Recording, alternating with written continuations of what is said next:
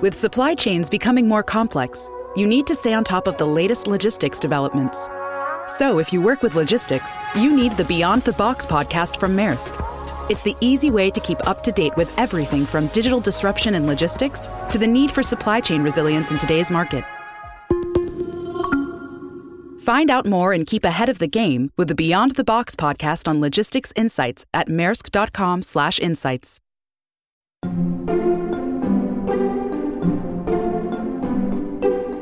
If I'm picturing myself writing a novel, I'm somehow picturing myself as like a small animal running through a field, like anything could happen.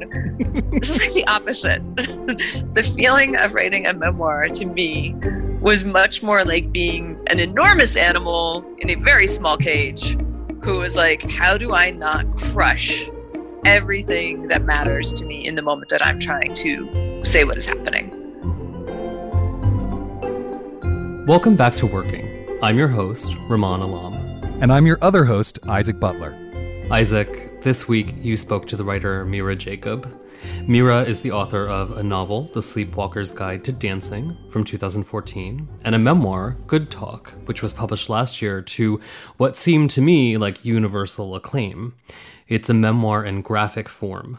Mira talks a little bit about the learning curve there. She wasn't, before this book, a comics artist. But Ed Park said of the book in his review for The Times, quote, "The old comic book alchemy of words and pictures opens up new possibilities of feeling," end quote. That's pretty high praise for a first attempt. Yes, and I definitely think Ed Park is right. I am a big lover of comic book work in general, and in particular, actually, comic book nonfiction. A lot of my favorite books fall within that designation for whatever reason.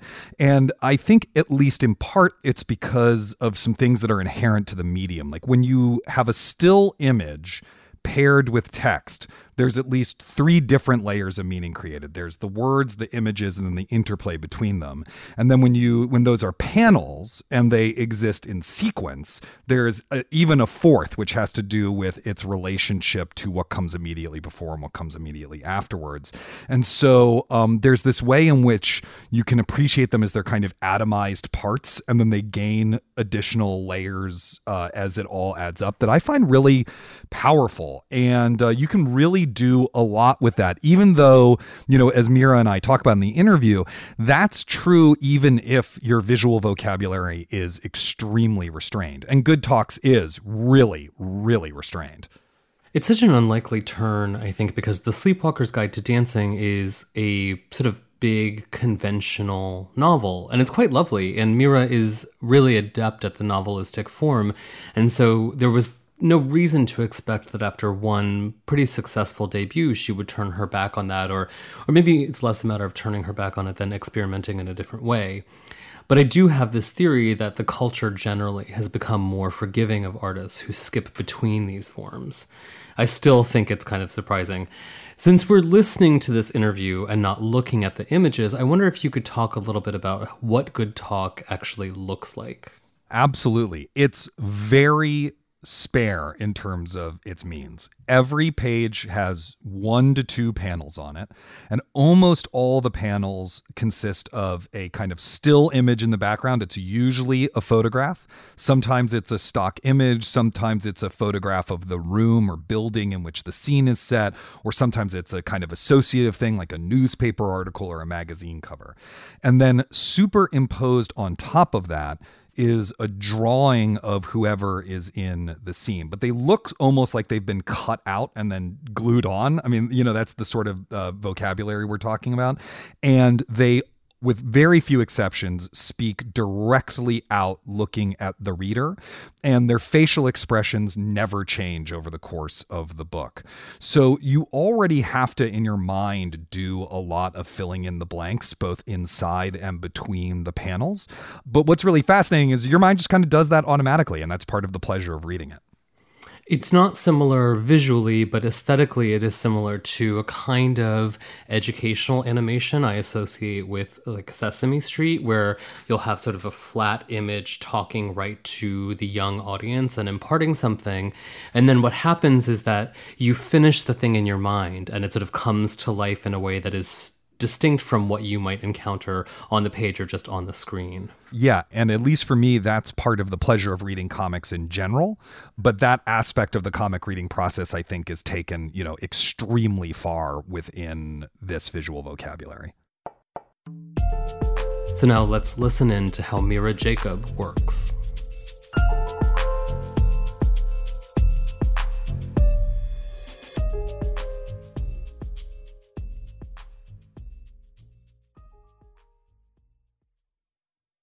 This episode of Working is brought to you by Progressive Insurance. Hey listeners, whether you love listening to in-depth interviews and discussions of craft and the creative process, or whatever the heck it is all the other podcasts you listen to do, you call the shots with what's in your podcast queue, right? And guess what? Now you can call the shots on your auto insurance too. Enter the Name Your Price tool from Progressive. The Name Your Price tool puts you in charge of your auto insurance by working just the way it sounds. You tell Progressive how much you want to pay for car insurance, then they'll show you a variety of coverages that fit within your budget, giving you options. Now that's something you'll want to press play on. It's easy to start a quote, and you'll be able to choose the best option for you fast. It's just one of the many ways you can save with Progressive Insurance. Quote today at Progressive.com to try the Name Your Price tool for yourself and join the over 28 million drivers who trust Progressive. Progressive Casualty Insurance Company and Affiliates. Price and coverage match limited by state law. So, as you know, I was a huge fan of your first book, Sleepwalker's Guide to Dancing. And because I have a feeling that the process for the two books we're going to talk about today were pretty different, I was wondering a little bit about just actually on a nuts and bolts writing level, what writing your first novel was like and how that proceeded. Oh, sure. It is, you're right. It's really different to write a novel versus a memoir. And I think if I'm picturing myself writing a novel, I'm somehow picturing myself as like a small animal running through a field. Like anything could happen. Who knows? Is it joy? Is it terror? I don't know. But it's just like all possibilities are open. I don't know what exactly I'm trying to get to, but the process of getting there feels really fun. Because I think by necessity, like one of the things that I love about a novel versus, let's say, a short story is that it can wander a bit. And what comes out in the wandering is actually usually as interesting as the story itself, as anywhere you were trying to get to. So like I started writing that book and I wrote it over 10 years and I wrote it through the death of my father and the birth of my child and getting laid off and all of these things. But it was really like going to an island where I got to control everything. And that felt really amazing to be able to go to that place. And it's really different from writing a memoir. It seems like there's both logistical differences and, I don't know, should we call them spiritual differences between those two things? Yeah, sure. Yeah, I think spiritual differences is a good way to say that. There are, so logistical differences. One is that my memoir is, as you know, it's a graphic memoir. So I had to teach myself how to draw to do that. And I had to kind of make up a visual language as I was going. And I had to learn a lot of programs to do all of it and a lot of software and a lot of like how to hold a stylus and all of these weird picky things that sound so boring. But in the moment that you're trying to learn them, you can just feel so utterly stupid every second. I didn't feel that way when I was writing the novel because I'd been writing my whole life and I had been trying to write a novel my whole life. So when it finally gelled, it was just like freedom, freedom, freedom. The memoir felt really different. It felt like, I always think to myself, if I would have told myself in the moment that I decided to write/draw this memoir, okay, you're going to have to teach yourself how to draw, and then you're going to have to learn these 5 software programs, and then you're going to spend like whole days in which you basically stay in the same position because you get so focused on what you're doing that by the time you think to move again, your back is going to feel like a pillar of salt. I probably would not have done it. That's interesting because, there's 2 different constraints, right? Because there's the constraint of the art and the constraint of it being nonfiction, as opposed to, as you said, the blank page where you can write anything, It sounds like there was something good about those constraints, that those constraints helped in some way. I am a huge fan of constraint. When it comes to creativity, I blame this on the fact that I'm a Capricorn, but really I need sharp edges and rules, and that generates a lot for me. So yes, the idea of, one of the things that in the book, the artwork, you'll notice that none of the expressions ever change on the characters' faces. And that was a deliberate constraint, because I think, it's about all these conversations that have affected my life, but a lot of them are really racially loaded. A lot of times white audiences just feel really, like a lot of trepidation about even getting into that conversation. And even brown and black audiences, we can feel exhausted too, just by having to talk about it all the time. So I was up against that. And I was up against that in myself as an artist and a creator. And so I decided I wasn't going to change the expressions, because I didn't want to have to perform this sort of emotional work behind it. Mm-hmm. But what that meant is that it put a lot of pressure on every single line. Like every single line suddenly had to do a lot of work. And I have to tell you, as a former kind of like metaphor junkie and a person who really likes writing down the exact feeling of an exact feeling, it felt amazing to kind of be like, no, you don't get to do that anymore. No more metaphors. None are allowed. You're not allowed to hint at anything. It's either there or it's not. It's very rigorous in how fixed the means are throughout it, right? It's like there's usually, not always, but usually a still photograph is the background. And then there's these kind of, do you think of them as cutouts? I almost think of them as cutouts of the people who are having the conversation, and they're almost always facing out towards the reader. And as you said, their facial expressions don't change. So I'm interested in how you develop kind of each of those things as the vocabulary for this book. So I can tell you that the first one of these that I ever made was when I was in India, and my grandmother was staying in kind of a retirement facility. She hated it, and she got really into soap operas and watching them at like volume 20 every day. And I went to see her, and it was that typical, like, the heartbreak of modernity thing, where I think she had been I do not blame her for this. She had been isolated for so long that my presence there was kind of like, I might have been another character on the television, if not slightly less interesting. She never turned the TV off. This idea that we were supposed to have a conversation, I was like, oh, we're just not going to talk the entire time I'm here, really. And then one day the power went out, and in like the span of 3 minutes, it was the craziest thing. She turned to me, and the first thing she was like, what happened to your face? And I was like, I don't know. What happened to my face? And she goes, never mind.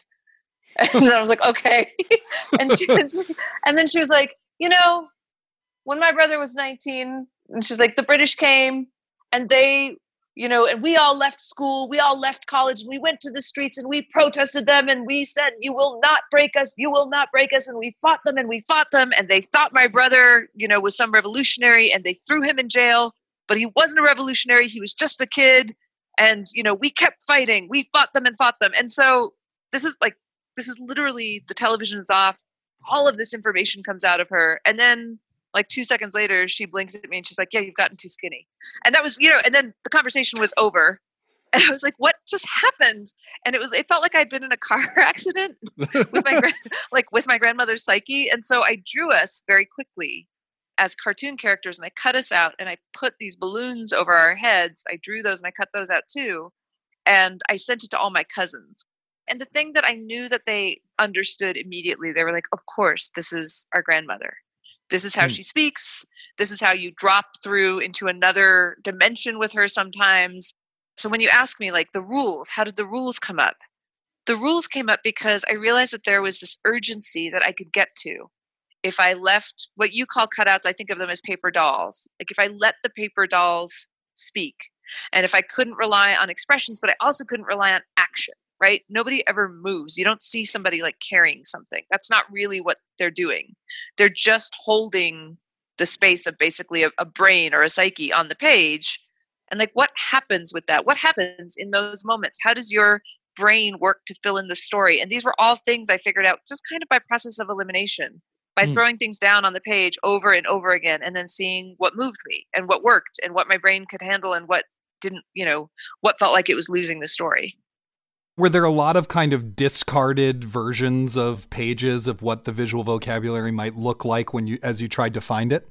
Yes. There was one where in an early take, I tried to draw one of a conversation with my mother in which we were both folding laundry, and the laundry pile was getting smaller between us.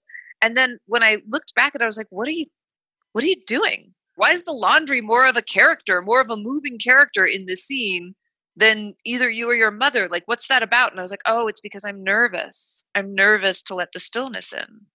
I'm nervous of just having the fourth wall broken and just having characters speak plainly to the reader while they're speaking to each other. Where do you think that nervousness came from? I think it comes from being a brown person in America. Mm-hmm. Honestly, I think it comes from being a brown person in America. I think it comes from being, and especially being a woman, but I think it comes from being in the kind of body where people expect you to placate them, and they put their nervousness all over you, and they need you to take it away as quickly as they can foist it upon you. So I think there's a part of me that's very keyed into trying to not be the scary thing people imagine me to be, not be the threatening thing people imagine me to be. At the same time, the thing that was making this book happen was a really deep sense of rage and a sense of being exhausted by the kind of person that demands that of me. So a lot of it was kind of walking into that space and saying, okay, so if you want to do it differently, how do you do it differently? You know, there's both the decision to tell a memoir about this series of conversations and then also to tell it in comic book form or graphic memoir form or however we're calling it these days. And I'm curious about how you made that decision and what made you decide to, really go in that direction.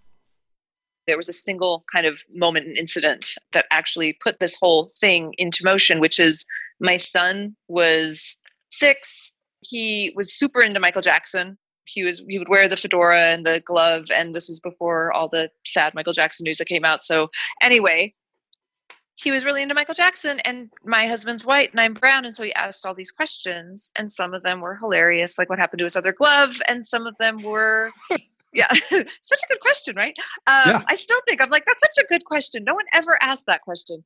And then some of them were really harrowing, but they were sort of unintentionally harrowing. So one time he asked me, he was really curious about, like, is my hair like Michael's hair? Is my skin like Michael's skin? He was just trying to find himself in Michael. And he was sort of realizing at the same time that he wasn't quite like everyone else. Like he was looking at his own skin and at me and at his father. And at one point he was like, is Michael Jackson, is he brown or is he white? And I was like, well, he's brown, he's black. He's a black American, but his skin is brown, and he, he turned white. And he was like, he turned white? And I said, yeah, he turned, well, yeah, kind of. And he was like, are you going to turn white? And I was like, no, I'm not going to turn white. And he's like, am I going to turn white? And I was like, no, you're not going to turn white. And he goes, Daddy? And I was like, Dad is already white. And it was so funny when he asked that. And I was laughing so hard because I was like, I screwed this kid up immediately and forever. But then that same day, he was, he'd been asking me little bits about what had happened in Ferguson because he saw little parts of it. He would hear it on NPR when we had it on in the house. And I was sort of trying not to really talk to him about it because he was 6. And then he sort of came to me and was like, Mommy, there was a kid named Ferguson who was brown and he was shot by a white policeman. And I was like, oof.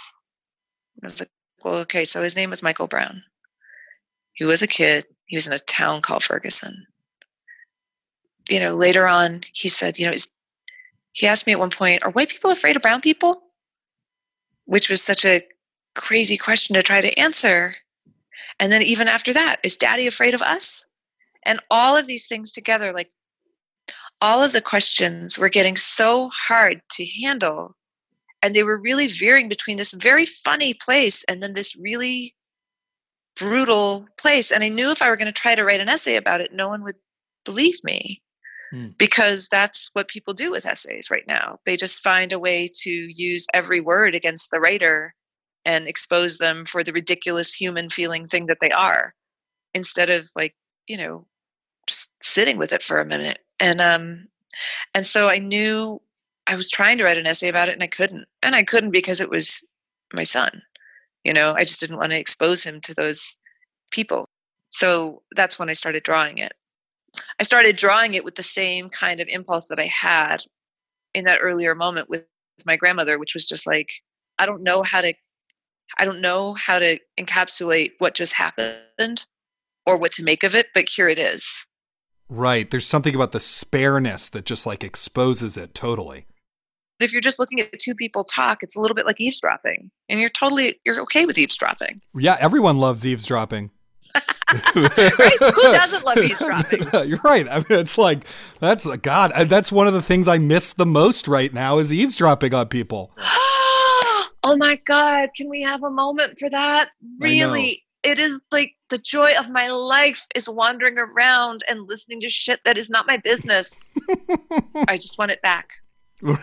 But that is something you sort of give the reader over the course of the book, is like you're eavesdropping on these conversations and then suddenly you're implicated in them in this way because the people are actually looking right at you. Yes, that was kind of the fun part of it, is that I could both write the thing that I wanted to write and say it as truly and plainly as I could possibly get to, and know that at a certain point, the reader is going to be implicated. If they're propelled to read the book, they're going to feel it. Totally. I feel like a lot of people these days, including me, are changing forms project to project, right? Or they're much more open to that idea that they're going to jump media, or they might, this might be a play, this might be a movie, this might be a book, who knows? But there's a certain terror that brings with it, at least for me. I don't know.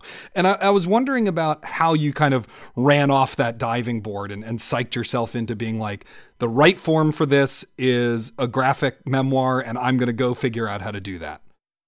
So I will tell you, one of the things that helped me, that kind of ran me off that diving board, was how many people requested a sequel to Sleepwalker's Guide to Dancing, the novel that I had written. Uh-huh. And it was really, and it was like, I was kind of finishing up touring, and I would talk to people and they were like, so what is next? Like, when is the next? And are you going to follow up? And I was like, people, like, that book is over, that I ended it. It feels very ended to me. And I realized that the more they asked about it, the more nervous I felt about my own creative life, because I felt this need to placate expectations. It's hard when your obligation marries your art, right? Like, I mean, at a certain point, we're all working artists. So, it's not that you're in love with every project all the way through, but when your first foot you set into it is one of obligation, then it's really hard to produce something that you love in a vital way. Or that's true of me, I should say, that I love in a vital way. It's hard for me to do that. So part of it was that, but the other part was I talked to a friend of mine who's an architect, who said the sweetest thing to me. He said, when I'm done with one building, what I like to do is I think of my kind of creative drive as a topographical map. And he's like, and I've just covered one quadrant of it with what I've made. And he's like, but I don't want to go to the quadrant, either one that's like adjacent to me. I want to go to the one that's like the tiny little glimmer, the diagonal one. And he said that to me in the same moment that I was kind of wrestling with this feeling of like, oh, do I have to do the same trick again? And it felt like such a liberation. Like, even when I tell it to you now, I still get very excited about the whole idea of a topographical map split into quadrants and heading toward the one that is not bordering me. Like, what does that feel like? Doesn't that feel like amazing to you? Like, isn't there just something like, oh, great. Like, I mean, it feels amazing, but it also feels like a little bit like parts of that map are like the old medieval ones that say there be dragons because they didn't know what was there, and part of you is like, great, maybe I'll see a dragon. And then part of you is also like, that fucking dragon might burn me to a crisp. Totally. And I will tell you, I knew the dragons. I knew the dragons that were going to come for me. They were pretty obvious. What were they?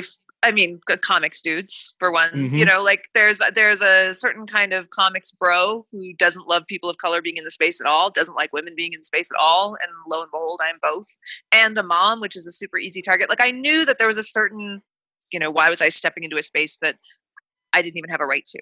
So I knew that guy was out there, but that guy's been everywhere for me forever. Right. And, there's nothing I can do in my life that isn't ultimately going to terrorize that guy. So I kind of knew that, and I knew that the harshest thing I was going to get was people saying that the art was amateur in some way, or, not sophisticated. I just sort of worked with that. I was like, yeah, okay, so let's just leave it at amateur. Like, do the best amateur you can do. Like, what does it look like to make people that are paper dolls and flat static backgrounds, and not worry too much about the borders of your boxes or how beautifully your dialogue bubbles are drawn, and design a font yourself so that it looks like a font that you probably designed yourself, and tell a story that is urgent. What does it look like to work within the boundaries of what you can actually do, and go ahead and put your whole heart into it? I didn't do this thinking I am going to prove to everyone that I am the greatest artist on every level. I just thought, man, I've got this story and I want to tell it this way. And like, hopefully someone will get that. Were there particular, books or other pieces that you turned to for kind of influence or inspiration over the course of, figuring out the drawing of it? You know what? I read a lot of Linda Berry's books just for... Yeah, those are great. Sarah's great. She's amazing. And I think of her as a kind of just a beloved figure in just the amount of generosity that she has when it comes to art. So I read... she has obviously Syllabus is her more famous book, but What It Is super smart and has a lot about like how to connect the sort of drawing mind to the story mind and what do we look for and how do we move through worlds. And so that was really helpful. And then, this sounds so cheesy, but like in terms of fearlessness, I've got, I came from immigrant parents. Like if there are people who have had to learn and relearn how to start over and how to become new and how to kind of wobble their way through a world, it is them. Like an ability to, when you get scared, get curious. Yeah. And I've seen them do that over and over. So a lot of that was, when I would freak out and be like, I have no idea how to do a font. What do you do? What do you mean do a font? What do you do? How do you do a font? And then I would just calm down and be like, people have made fonts. You can make a freaking font. Like, right. Just sit down and do it. Like, sit down and figure it out and troubleshoot and do it. And do it to the best of your ability. It doesn't have to be perfect. It has to be legible so someone can read the book. That's it.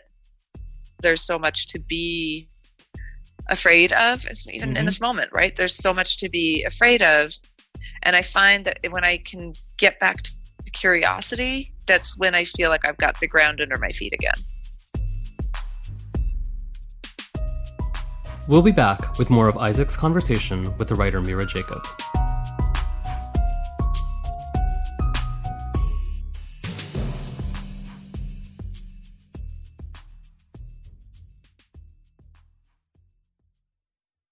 Anatomy of an ad. Subconsciously trigger emotions through music. Perfect. Define an opportunity. Imagine talking to millions of people across the U.S. like I am now. Identify a problem. Creating an audio ad is time-consuming. Offer a solution. Utilize cutting-edge AI. Imagine creating all that in under 30 seconds. Well, we did to create this ad. To learn more about AI in the audio industry, download the white paper from audiostack.ai. One of the things we'd love to do with this show is help solve your creative problems. Whether it's a specific challenge about your work or a big question about inspiration or discipline, send them to us at working@slate.com. If and when we can, we'll put those questions to our esteemed guests. And before we get back to the show, we have one more announcement. On Wednesday, June 24th at 8 p.m. Eastern Time, June Thomas will be talking with Julio Torres, Ana Fabrega, and Fred Armisen from the amazing HBO show Los Espookies. They'll talk about how Los Espookies came into being, what it was like for sketch comedians Torres and Fabrega to write a sitcom, and the challenges of making a bilingual show. You can join them and ask questions by going to Slate's Facebook page or YouTube channel at the time of the event. We'll have links to those in the show notes, and you can go to slate.com/live for more info. Welcome back to Working. I'm Rumaan Alam. Let's hear the rest of Isaac's conversation with Mira Jacob. So when you were writing Good Talk, like the original pages or each scene or whatever, how do they start? Do they start with the text? Do they start with the images? What comes first? I wrote it like a screenplay, and then because I love dialogue. But then when I would put those words on paper, I would understand immediately that I had overwritten by about 60%. But I would write the kind of emotional beat of what needed to happen. And then once the picture was behind it, I would let everything that wasn't essential drop away. So the lines would get spare, like more and more spare, basically. Because Good Talk is a memoir, you're writing about real people, many of whom you share your life with, like your husband or your son or your mom. And how did that affect the writing of the work? What is the process of kind of writing that story when your characters are real people who have real opinions? So remember how we were talking about how fiction is like a little animal running across a field? Who knows what could happen? This is like the opposite.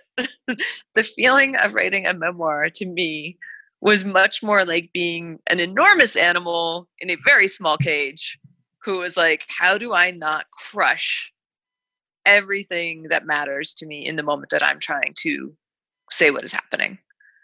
There's a way in which you're sort of taught to have distance from your own experience, and that distance will provide you with a way to tell it. Well, I didn't get that choice because I was writing this book.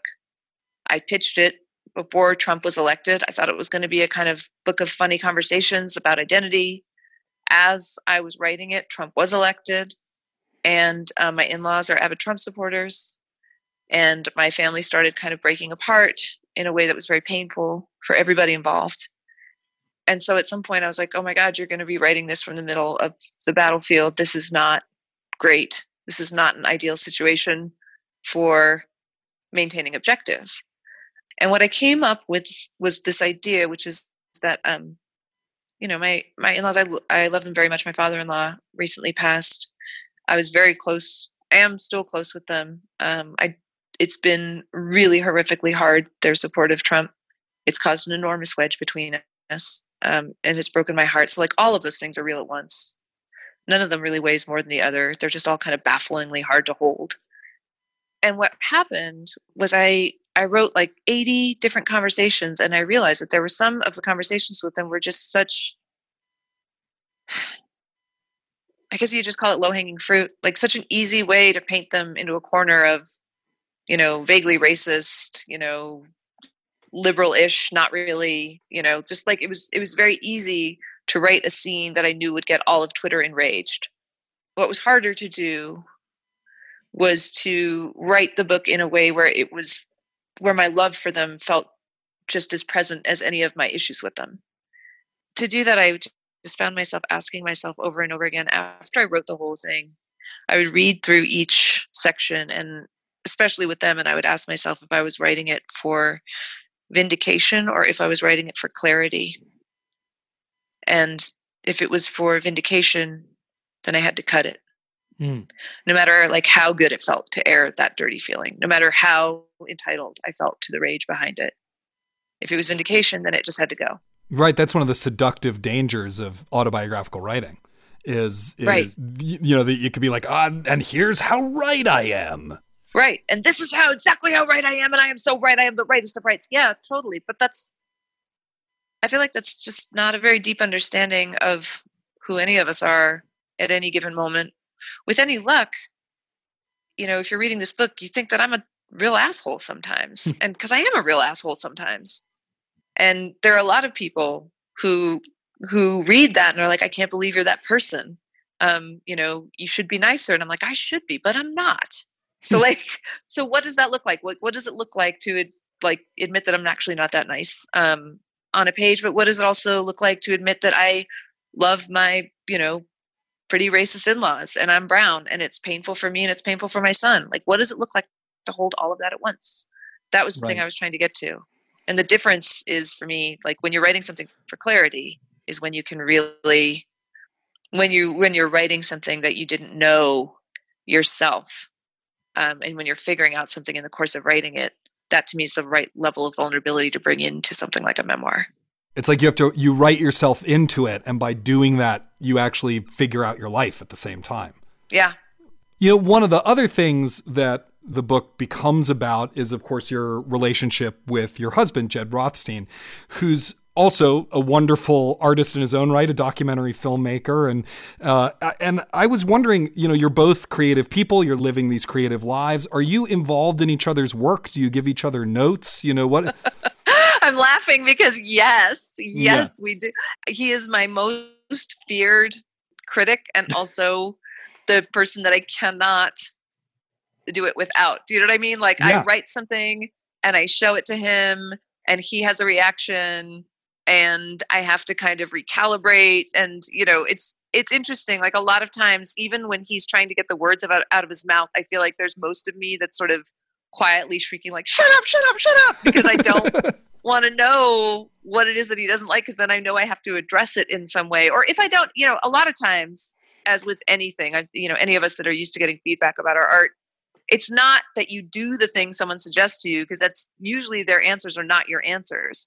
But the kind of weakness they show you or the flaw that they show you has to be addressed, or the place in which, that didn't kind of communicate to them is a place that has to be addressed. So yeah, we do communicate a lot about stories, about what's working. We help each other brainstorm sometimes. One really interesting thing to me about this process, because you just asked me about having it be based on real people. One of the most interesting things about Jed Rothstein to me is that no matter how I wrote him in this, and I wrote him several different ways, and some of them really could have really, had they gone out in the world, they would have done a lot of damage to him, because I think I was so scared to write about it as a real person at first that I kind of wrote him as a white everyman, which is not who he is. But no matter how I wrote him, he never objected. He just said, it's your project. There were certain things that were sort of just blocking and the theatrics of it, because it's a visual book, that he would kind of weigh in on. But in terms of the content, and specifically, it wasn't, he was like, I'm not going to edit your rage. I'm not going to tell you what to say and what to not say. And I'm like, well, do you want to tell me when you're uncomfortable? He's like, oh, I'm uncomfortable the whole time. I'm uncomfortable the entire time. Do we need to talk about that? Yes, it's uncomfortable for me. Next, Right. It was just sort of like, okay. So, that was, it was really interesting. I think. Yeah. Cause it sounds like he was able to recognize that his discomfort was not actually a creative problem for you. Right. I think that is true. And I do think of it as an enormous gift to be able to write about the problems in our interracial relationship in a way that was true and real. I know other people that are in interracial relationships recognize them. I know, because they always come and tell me, oh my God, you wrote down the stuff we're not supposed to write down. And there's such relief when they're like, oh, you guys do it too. And I'm like, yeah, we all grew up in the same white patriarchy, and we really go through it with each other, because we are both products of the white patriarchy, and he happens to be a white man, and that sets up a fucked up dynamic. So we have to investigate that shit constantly. It seems to me that that's one of any number of difficult, thorny, and also quite painful subjects that your book is grasping towards, holding for long periods of time, looking at from a lot of different angles. How do you create space for yourself to explore and hold kind of the emotional parts of the creative process? Wow. How do I mean, I can tell you, if I'm just being totally honest, I was terrified the entire time I was writing this book, which is funny because I don't actually talk about that a lot. I know that it's funny, like it's a really funny book. And so that's, I think, what's partly helpful about people picking it up is that they're laughing a lot. Or what I hear most often is I was laughing and crying, and I don't know why I was doing both of those things at the same time. But my experience of writing it was intense fear of betraying the people around me, fear of cracking. I think the psychological toll felt really deep. I wish I had a bow to put on that for you. I don't actually have one. All I can tell you is I was really scared the whole time, and I have some really good friends, and I went on a lot of walks. And at some point I could draw myself back out of that place, like literally draw myself back out of that place. But in the 2 years that I was doing the really deep work in this, I was pretty shaky. Was there a moment when you realized that had kind of gone away, maybe after the book was published or months later or something, where you're like, oh, I actually feel 15% less scared about my book right now? I think I'm not scared about my book anymore. That's true. Now it's just the world. Exactly. Now it's just the world. No, I think at some point when it was done and when I could read it, and when, I think when it went into the world, I was really prepared for the angry white hordes to come after me, and some have, and that's what it is.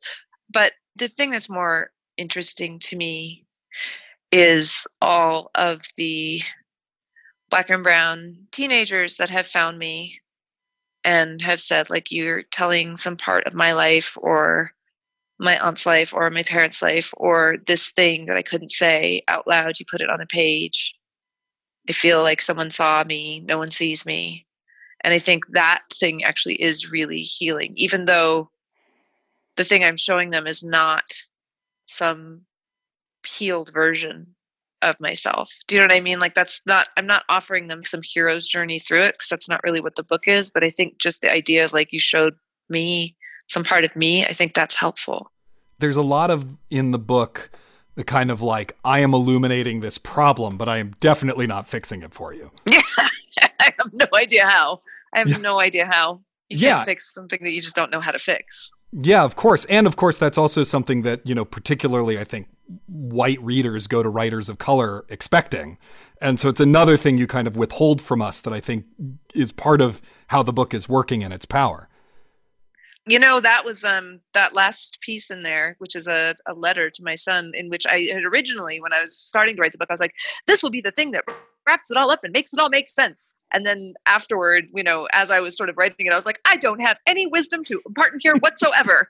And once I realized that, I was like, okay, so you're just going to have to let go of the idea that this is going to wrap this up. This is going to like seal this up into a nice, tidy place. You are not that person.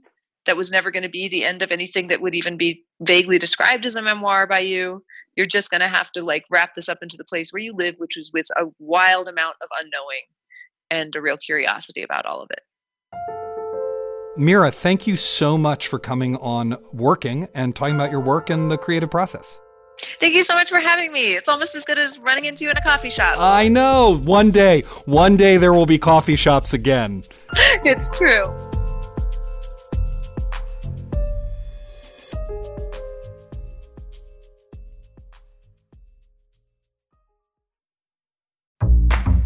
Raise your hand if you are burnt out. If email is something that gives you like a shiver in your spine. You are not alone. I'm Shirley Leung, host of Say More from the Boston Globe. Our new series is Beating Burnout. We'll hear from Cal Newport, Krista Tippett, and more. We'll talk about breaking bad habits and forming new ones. The cure for burnout is all of us caring for each other. Say More from the Boston Globe. Find us wherever you get your podcasts. So, Isaac, there are about 10,000 things I want to follow up in this conversation. I loved hearing Mira talk about constraint as an essential part of her work as an artist. For her, she's talking, I think, about formal constraint, about literally learning how to draw a comic and using all this unfamiliar technology. Whenever I talk to people about the balance between the work that I do, which is writing, and parenthood, I point out that I never wrote a book in the many years that I was not a parent. And I think that little bit of constraint is really necessary for creative work. Or maybe I've just convinced myself that because I have 2 kids, and unlimited freedom, like 4 months at a writer's colony, is impossible for me to imagine. Yeah. You and I are both parents, and we both have work to do. And there's also this pandemic. And most people have at least 2 of those things going on. And those are big limitations no matter what. And I've really found that part of what comes out of that for me anyway, is that I do far less procrastinating because I have less time within which to do it. It's just, there's only so many hours in the day. Then I have to take care of Iris and cook dinner and stuff like that. And so often I've managed to be sort of more productive and more immediately creative with the time that I have, which has been an interesting thing to discover. I think you have to look for those silver linings wherever you can find them. Yep. I was struck in this conversation, too, by how you and Mira talked about the nature of autobiographical writing, that it's not necessarily about giving the writer the chance to work out her grievances or to reframe reality. And that's sort of not what I expected to hear, because the novel is entirely invented, right? It's a wholly made-up construction in which the writer gets to play God, effectively. Whereas the memoir, to hear Mira say it, should aim for some kind of objectivity. But of course, that's a subjective and personal exercise as well. This is actually one of the reasons why I love comic book memoirs and don't always go for prose memoirs. In fiction, as you said, it's all made up. So if you have a first-person narrator, that narrator is not the author. Even if they're an autobiographical stand-in, they aren't the author. They are instead a construct. And all narrators are inherently on some level unreliable. So when part of the pleasure of reading a novel is having a relationship to that narrator, in prose memoirs, the narrator is the author, and they are in absolute control of the experience. So they are not only giving you a story, they are usually interpreting that story for you. And there's very little room for the reader's subjective experience of that story. And I personally, as a reader, find that actually extremely frustrating because I want to have my own experience of the story. But I actually think part of the appeal for a lot of people in many contemporary memoirs is that the sort of subtextual thing they all have in common is that the first person subjective truth is truth, that it is as valid as objectivity, whatever that might be. And so that's actually why we go to them, is that we want to be comforted that our own experience of the world is determinative. I think that's actually what the appeal of the memoir, the contemporary memoir, is. But in a comic book memoir, because the character is drawn, it's immediately placed into a kind of third person. And because you can't put as many words on the page, there's all sorts of room for the reader within that to have different experiences and judgments and everything. And you can actually hear Mira talking about it, that one of the reasons why the comic book form worked so well for her is that she could sort of let herself be an asshole and not try to fix that for you and not try to be ingratiating and just let you have your own experience of whatever it is that you've read. And that's why, you know, I love this one. I love Fun Home. I love Mouse. There's all sorts of kind of comic book memoirs that do that. And I think it's a really powerful thing. It's also terrifying if you are the writer of it to expose yourself to the reader in that way. In a lot of ways, I don't think I could ever write a memoir for particularly that reason. It just seems really terrifying and really exposing. And especially with respect to Mira, for somebody who is already kind of talking specifically about being scrutinized and less powerful in the culture as a whole, because she is a woman, because she's a person of color, and because that's sort of the reality in which we live. Yeah, absolutely. I am obviously not a woman of color, but I did try to write a memoir at one point about some stuff that happened with my family. And, you know, one reason why I stopped trying to get it published was that I felt like I was exposing all of us too much. Again, I'm a white guy. You know, I am in less peril in this world to begin with. And Mira was pretty clear that this was a really scary experience and one that made her feel very vulnerable. And obviously, you know, feeling exposed and vulnerable is a key part of a lot of people's creative process. But I think there's a whole different level that attaches to this kind of experience. And what I was really fascinated to hear Mira talk about was how those dynamics actually really found their way into all sorts of decisions around what the book was and how it was going to be made.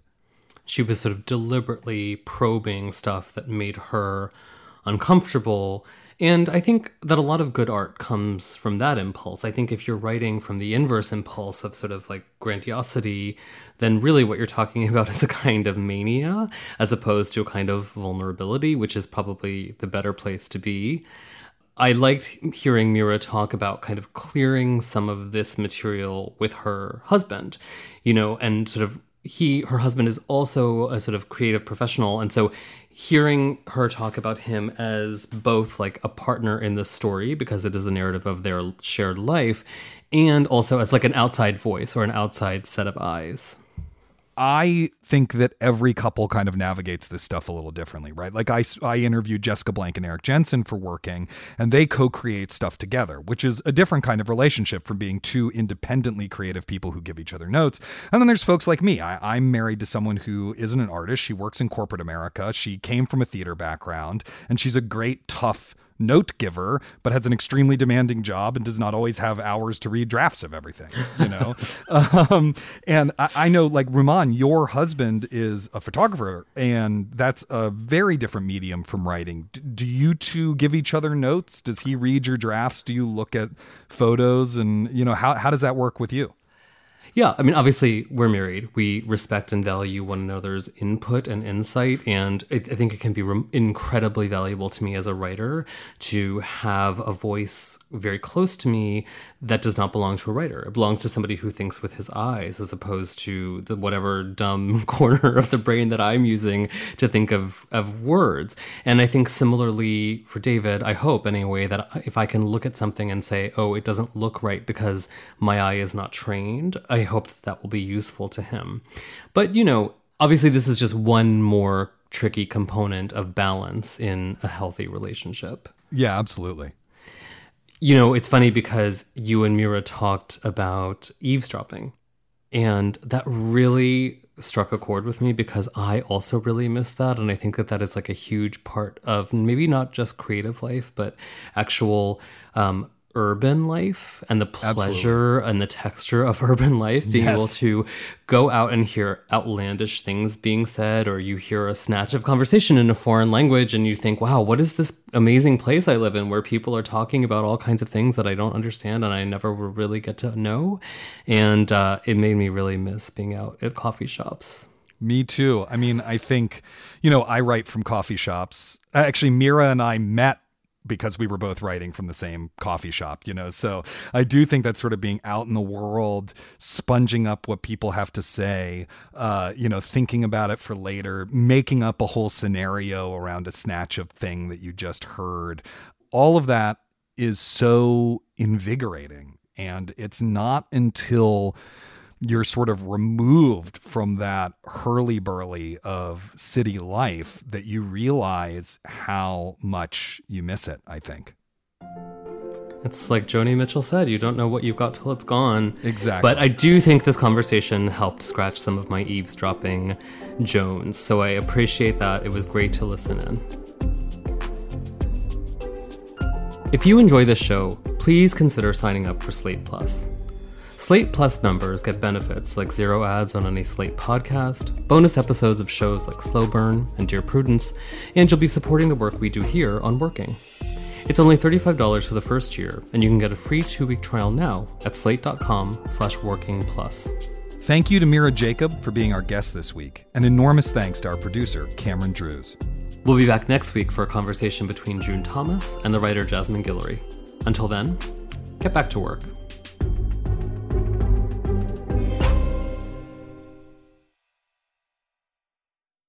Anatomy of an ad. Subconsciously trigger emotions through music. Perfect. Define an opportunity. Imagine talking to millions of people across the U.S. like I am now. Identify a problem. Creating an audio ad is time-consuming. Offer a solution. Utilize cutting-edge AI. Imagine creating all that in under 30 seconds. Well, we did to create this ad. To learn more about AI in the audio industry, download the white paper from audiostack.ai.